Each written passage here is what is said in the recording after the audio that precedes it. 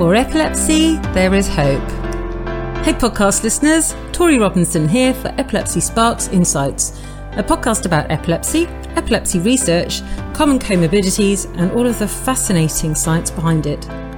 Whether you have epilepsy, are a family member, a neurologist, neuropsychiatrist, therapist, neurophysiologist, scientist, or researcher, Epilepsy Sparks Insights is designed to help you learn more about epilepsy from the other side of the table. I'm a person with epilepsy and some missing brain tissue. I hope to help bridge the unnecessary gap between patients, the public, and the aforementioned. Because epilepsy research and science are cool. Maybe what the patient wants to know isn't, a drawing of the brain and arrows of where their seizures start and then spread. A patient might be more concerned about, well, are there other conditions, or how is this going to affect my relationship with my partner, or my ability to go out to a pub, or, those things that maybe aren't always talked about. Hello, fellow humans. Today, I'm talking with Wyatt Benskin, an epilepsy-focused epidemiology and biostatistics academic from Case Western Reserve University, US, who has recently released a really very important paper reporting a very high prevalence of psychiatric and physical conditions amongst people with epilepsy, plus racial and ethnic disparities or differences. If you're interested in learning more about Wyatt's amazing project, stay tuned. Together, honestly, let's improve outreach, epilepsy understanding, care, and research. Hello, Wyatt Benskin. It's great to have you here today. Could you please tell everybody a bit about yourself and your work and your exciting paper?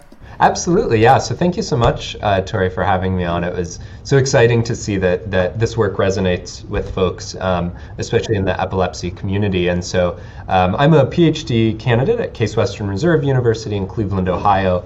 I'm an epidemiologist and biostatistician and a population health scientist. So basically what all of that means is that I'm really curious about how we can use data, and especially large healthcare data, to improve, healthcare and health outcomes for everybody. But my big interest lies for people with epilepsy. So, my background is in public health, and then some research at the NIH here in the United States, and that's really where I became motivated to study epilepsy. I think like most people who don't have epilepsy, I was kind of naive to the field when I first came in, but I realized quickly that it's a condition that has a large stigma, a large social burden, and honestly is rather underfunded from the research perspective. To say the least. Yeah, and so I really became motivated to say, well, this seems like a good challenge to take on for my doctoral work and my career afterwards, and so I'm really passionate about how we can use these data to understand both care and outcomes, but disparities as well for people with epilepsy, recognizing that no two people are the same, but that the structures we have in place bucket people into groups based on race, ethnicity, and so how do we understand how disparities occur in a condition like epilepsy where the consequences to not having access to treatment, to not being properly diagnosed, to not managing those comorbidities could have, pretty severe consequences. So that's a bit about me and what motivated me to enter this field and do some of this work. This is really exciting. So tell everybody about your paper, because you've touched on topics that are very close to my heart. You've come up with empirical evidence, or a large selection of data actually, to basically prove to the world these are the issues. These, as you said, these are the disparities between different groups of people. People need to, governments need to be knowing about this in order to make changes that benefit people. So tell us a bit more about this paper, please. Absolutely, yeah. So what we did is we used United States Medicaid data, and I know you speak to a large international audience. So in the U.S., Medicaid are those folks who are perhaps low income or have a disability, and so it's a really safety net insurance program. They're really the most vulnerable in our society here in the United States, and so what we did with those data, and we had people with epilepsy is who we had these data on over 5 years, capturing all of their healthcare encounters during those 5 years. And there's been meaningful literature to say that there's this large comorbidity burden among people with epilepsy, that things such as depression and anxiety are very common, But where that's really been limiting and lacking is first understanding racial and ethnic disparities and inequities in the prevalence of these conditions, and then also, from a methodological standpoint. And I think a big gap between, the research community and the patients, honestly, is that oftentimes what researchers do when we look at comorbidities is we have a predefined list that have been previously published, perhaps in a very different context, and generally those are decided based on a relationship to some outcomes. So there's, these algorithms which will say these are the 20 most comorbidities, the 20 most important comorbidities, but the reason they're most important is because they're associated with hospital readmission or emergency department visits. But taking a step back, that may not be what's the most important to a patient. So the word comorbidity implies that you have a central condition, which in this case is epilepsy, and everything else is tangential to that. But really what we're trying to move more towards is this idea of multimorbidity, or these combinations, to say that it's not epilepsy plus hypertension. Maybe somebody's hypertension is actually more important to them because their epilepsy is well controlled, or maybe their seizures are well controlled, but that anxiety and depression they feel is actually more important. So, how do we move away from prioritizing just their epilepsy, but saying this is a whole person. This is an individual with complex care and needs, and that most people don't only have epilepsy. Most people don't only have episy and anxiety, right? There's a real potpourri of conditions that are potpourri. That's such a polite word for it. And they occur in combination and together, and so that's what we sought. We had a couple goals for this paper, but one of them, which I think is really our biggest novel approach here, is instead of using that list of 20 or 30 conditions, we took all the diagnoses that we had available to us, and we used a statistical technique called association rule mining, and I'll just very briefly describe it because I think most people are familiar with it, whether or not you know it. So it's the same technique that Amazon uses when they say other people who bought this, or you might also be interested in this, and what it does is it looks for those combinations in these data. And so like algorithms. Exactly. Yep. Yeah. So when you're thinking, well, why does Instagram know I need to buy this, or why does Amazon suggest this perfect thing just because I bought a new Dutch oven for my kitchen? So we use the same thing, and I really love that approach of taking these things that are used in consumer research and saying, how do we apply this to health? How do we better take these tools to understand these complexities in health? You were talking about how, before we started recording, how mathematics is such an important part of healthcare. Yeah. We're never taught this, really, unless you're in an academia, maybe not even all of academia. Like mathematics and statistics play a huge part, should they be done well, in improving the lives of people affected by the epilepsies and other conditions and diseases. Yeah. Would you agree, Wyatt? Oh, absolutely. And I think something that our paper shows that hits home is that most of the conditions that we saw, or maybe not most, but at least half that we saw, a neurologist may not be the best position to care for. And so we might think, well, somebody has epilepsy there, other than their primary care doc, their neurologist is the person they most frequently see. But, we saw things such as back problems or urinary tract infections that, how do other care providers help care for people with epilepsy? And that's exactly why, without these, kind of boring pages of tables and results, we wouldn't know that. We wouldn't know, how do we transform or reform the healthcare system? How do we make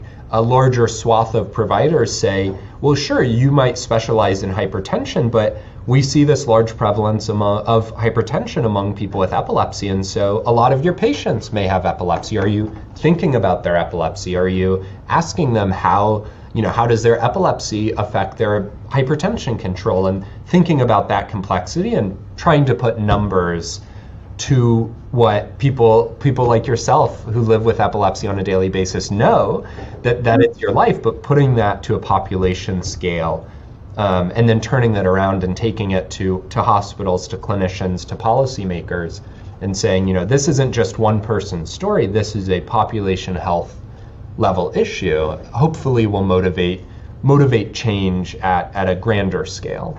And because with the epilepsies, I find, and I understand why, but it's not an excuse, but the seizures are the things that clinicians tend to look at. And I totally get it, especially if somebody's at high risk of SUDEP and injury, etc. And especially if you have refractory epilepsy, I totally get it. But often the comorbidities such as anxiety and depression, well, to us, they can be equally, if not more important. Mm-hmm. And in addition, if these are not addressed, well, we could be missing a trick in potentially reducing a person's likelihood of having a seizure anyway, because you're not so stressed out, right? Yeah, exactly. And the same goes for pain, back pain, because you covered back pain in your paper as well. Now, if you're in pain all the time, you're not going to sleep as well, generally. And then if you don't sleep enough, you're more likely to have seizures. So it's like having all these balls, which are like doing this most frustrating little dance, to say the least, and bringing them together, bringing the clinicians and statisticians, did I say the right word? Yeah. Together, and just, right, let's put the pieces of the puzzle, feels like a puzzle together to provide the best quality of life possible for the patient, the individual, and everyone else. And you'll have, I imagine, I mean, you said that I think a third of people are on, is it Medicaid or Medicare? Medicaid. Heaps of them, Medicaid, right? Heaps of them, I bet, are likely to get off Medicaid and possibly get into work, or at least part-time work maybe, or even if they only do voluntary work, or for instance, they are still contributing to society and the economy, and, possibly going to be taking less drugs if everything's, well balanced. So all these statistics, once summarized and analyzed by you, are incredibly powerful. Yeah, and I think you hit on such an important point there about particularly anxiety and mood disorders. And so we found a much higher prevalence than other studies have reported. So we found 46.5% of folks in our study, so basically half, had an anxiety and mood disorder. And I want to, some of the nitty gritty of our methods are that all of our data come from what's being billed. And so I think that's particularly powerful, because what that 46.5% really means is that 46.5% of people have talked to their doctor about their anxiety and their mood disorders, and the doctor has then diagnosed them with that and then billed the insurance for that. And so how many folks are walking around of that remaining, 63.5%, how many actually do have anxiety about their seizures, about their epilepsy, and thinking through how this might change care, and thinking, well, somebody might lose their job or not be able to work because they're worried about having a seizure. But if you're able to help with that anxiety, is that gonna bring it to a point where they, as you said, they could work, half-time or even back to full-time? Is it actually their epilepsy that's preventing them from doing what they want in life, whether that be education or work, or is it these comorbidities? Is it that anxiety, depression, mood disorders? Is it the back pain because they're at home, because of that anxiety? There's a real cascade. And they're not moving, and then they might, our muscles can become floppy instead of nice and firm. Yeah. And then you can't say, okay, core strength, that's what I was thinking. Yeah. Your core strength might not be like the best of the best. Absolutely. And I think, we've all got a taste of this during the pandemic of, you're like, I haven't been outside in 3 days, I need to go for a walk, or, particularly early on when we were all really being told to stay at home. But the fact that this has been going on for decades for people with epilepsy who are, not afraid to leave home, but we've created a society that can be unwelcoming, and there's medical systems that don't always appreciate this complexity.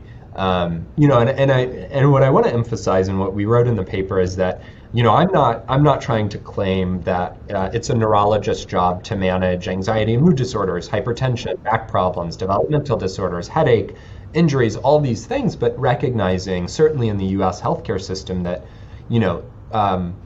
there's other specialists out there. There's also generalists. There's primary care providers. In the U.S. we've seen over the past 30, 40 years this movement away from primary care and more towards specialists, but taking a step back and saying, well, primary care could be a better mechanism for somebody whose seizures are well controlled. Maybe they don't need to see their neurologist as often if their seizures are well controlled, but maybe as they get older they develop hypertension like a lot of us do, and so their neurologist may not know how to manage that hypertension, but the relationship between the heart and seizures is being pretty well established now, that during seizures there's heart rate variability, and those concepts, and is that driving?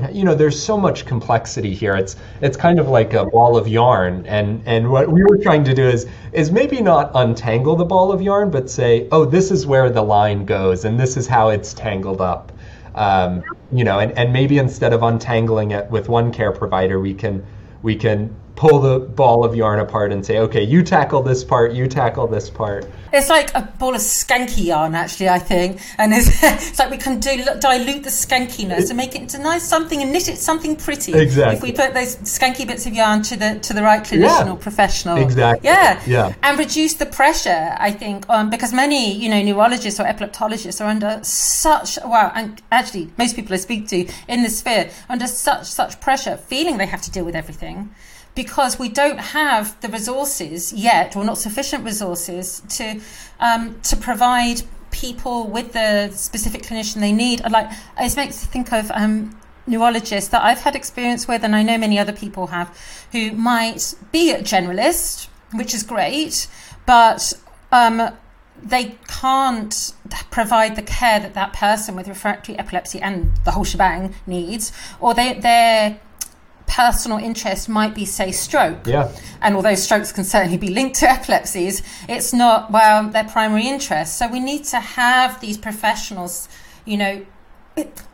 it's like we need a CRM system, isn't it? To be able to direct people to the right individual automatically. And it's a bit of a wishful thinking, but, it would save our government's money. Yeah. It would bring money to the economy. Exactly. It would reduce mental health issues. Yep. It would be positivity all round. Yeah, and that's exactly what, I'm hopeful that the clinicians in your audience can take away from this, is just saying, we report the top 10 and combinations and stuff, but really I think what I hope people will take home at the clinicians is saying, how many times do I ask my patients with epilepsy, well, what's your primary health concern right now? How many times does an appointment start not by saying, oh, have you been taking your seizure medications? How has your seizure control been? But saying, how have you been? How have you, maybe the seizures for some folks are well controlled. They get on that right medication after trial and error. They've undergone surgery or implantation, but now it's the anxiety, or maybe it's, they're having some hypertension start to emerge that's actually causing them more discomfort. And so, taking a step back and saying, asking those patients with epilepsy, because we know that there are so many other conditions that play a role here, and we saw injuries rise to the top, right? So certainly maybe the seizures are the concern, but really is somebody more afraid of that injury than they are the seizure, right? They're more afraid of the result of the seizure, and so that's a really different, you have to manage both, but then the conversations about, well, tell me about, do you live with people? What's your apartment like? What's your home like? Are there ways that we can make you feel more comfortable while we find that right medication for you, rather than saying, well, the injury is the result, we have to address the seizure, and I'll see you in 6 months. How do we do something that can really improve that interim and that care, and also empower people to say, I'm being heard, that these things that anxiety I'm feeling is being validated and is being heard and is being addressed. You're really making me think about how a huge thing I think is left out often is when somebody is diagnosed, they don't understand their own condition, right? It's new to most of the time it's new to them or new to the one that they love. And I feel that we need to be taught how to talk about our own medical condition to other people. Yeah. Because say, for instance, I had a focal seizure in a pub, right?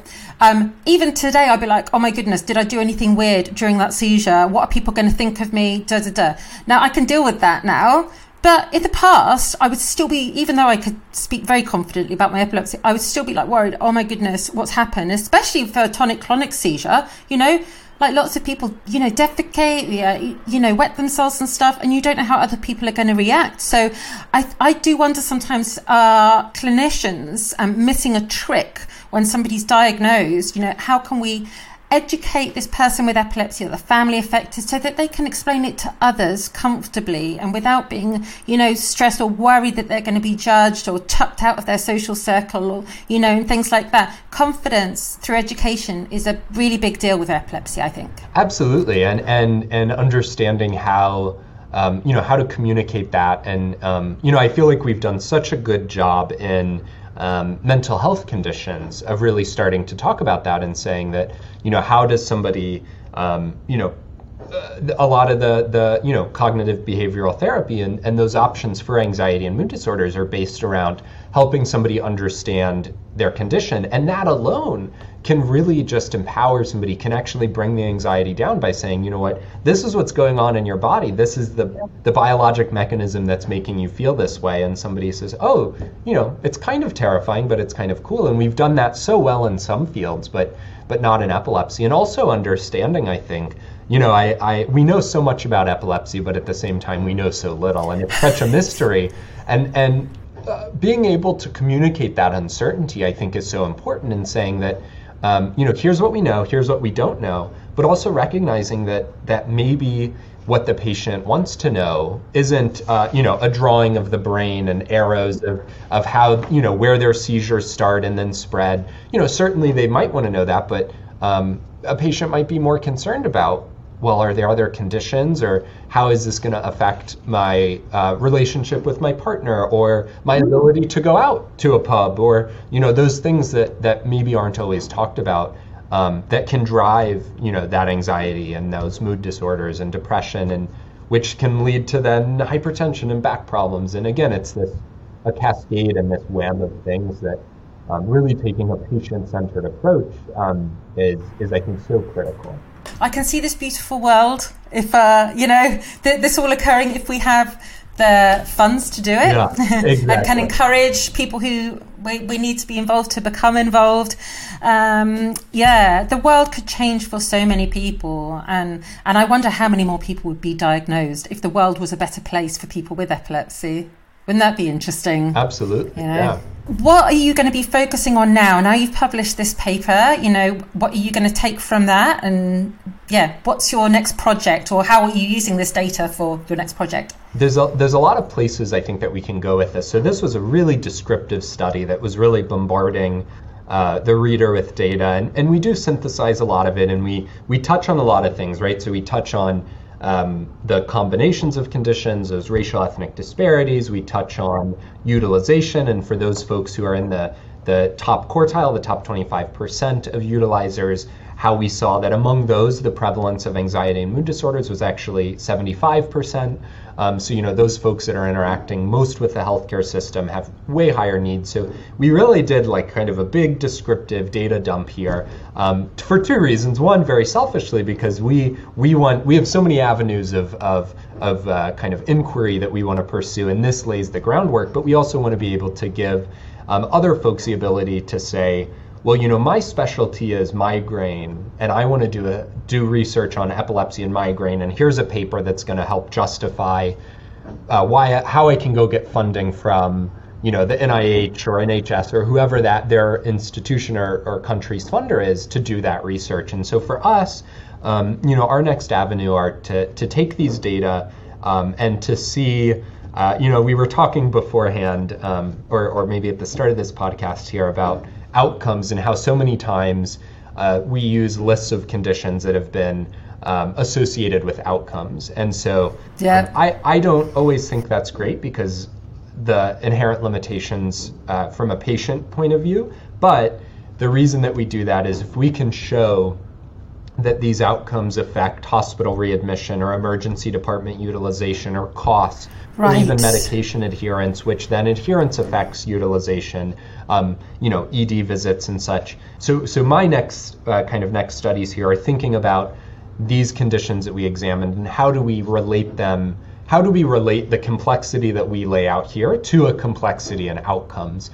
Because we've talked about that need for these data not just to speak to patients and caregivers and clinicians, but policymakers. And if we can show that these conditions or these combinations increase somebody's risk of hospitalization or emergency department use, then that now has an incentive to say, okay, so we're going to compensate neurologists and primary care docs for managing this complexity. We're gonna take a fraction of the cost and move it up front, and we're gonna save this money. So that's really the next step for us, is to make that next step in this line of inquiry to say, and here's the ultimate consequence of ignoring what we have for so long. Right. So it's going to cost the taxpayer, the government, the whatever their title might be, money, and a lot of money, Yeah. Those in positions of power do know that no matter the continent upon which you're on right now, we will vote for you if you do the right thing.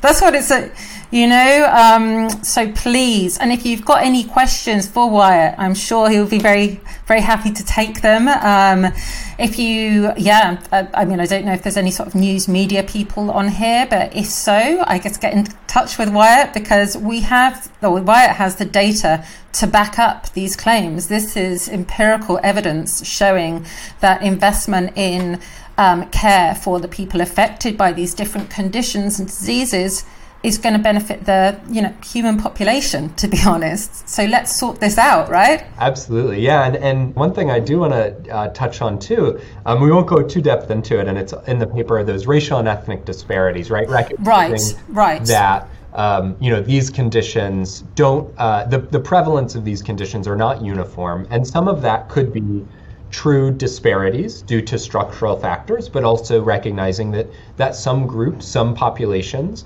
if you have a white healthcare provider, which is most care providers in the United States, a minoritized patient may not feel comfortable talking with that provider. That provider may have implicit bias that, their seizures are due to poor medication adherence, not due to refractory epilepsy, to drug-resistant epilepsy. And so what we also presented in the paper, and I think is really important, are these disparities in that it's not uniform. It's not as though one racial and ethnic subgroup always has the highest prevalence. It really varies based on condition because of those structural factors which do create disparities in prevalence, but also the way that our healthcare system is built, and implicit bias and just racism, honestly, built into these systems that lead to these disparities in prevalence, I think is such a crucial point, that as we continue on this work, kind of a second avenue is how do we not just associate these with outcomes, but how do we really unpack these disparities and say, this is what's due to these structural factors, to structural racism, to implicit bias and individual racism, and how can we reduce disparities and reduce inequities in care. So that's another, I think, really important part. And every country looks different, and every country has different histories that lead to these inequities and disparities. And in the US, we think so much about the racism that's embedded in our laws and embedded in the history of this nation. And so every country and every care provider and you should look inward, right, and say, how does our structure of healthcare and how does my perspective of my patients, how has that been impacted by these structural factors, and how might that contribute to these disparities? So much to talk about, but another big avenue I hope policymakers and others will pay attention to is equity and disparities. I completely agree, and I think I've already noted you down. We might have to do another one on this, specifically on these disparities, because it's something very close to my heart too. So I work with South London and Wolseley Trust, and we have a really, really big emphasis on disparities in healthcare, access to healthcare, higher rates of certain mental illness in people of ethnic minority, because, well, just like you're doing, we need to get this data and then, not just declare the disparities, but, what are we going to do about Absolutely. It, right? Absolutely. And let's be, honest and open about it. And when people feel often, I think, very very nervous about even talking about these things. But if we don't talk about them, it's never going to get dealt with. we've got good, clean data to, back up what we're saying. It's the sort of like, this is the place to start. This is great. And also, people are always worried about saying the wrong thing. Well, don't worry so much, because if you're around people who want to make change for good, then it doesn't matter. Let's just, we can politely contradict each other, and that's cool. And let's just deal with it. And that's science, right? Yeah. So this is so get ready for the next episode with Wyatt. I actually haven't asked him yet, but I think he'll be all right with it. Thank you so much today, Wyatt. You've been an absolute star. This is fantastic, and I really look forward to reading your next paper. Yeah, thank you so much for having me, and I hope people enjoy this, and thank you for the work that you do, Tori. If you'd like to connect, you can find me on Twitter, LinkedIn, Facebook, or Instagram, and I'd love to hear from you if you have any thoughts about today's show. Please subscribe to Epilepsy Sparks Insights on your podcast app so that you will never miss the weekly episode. I'm Tori Robinson. Thanks for listening.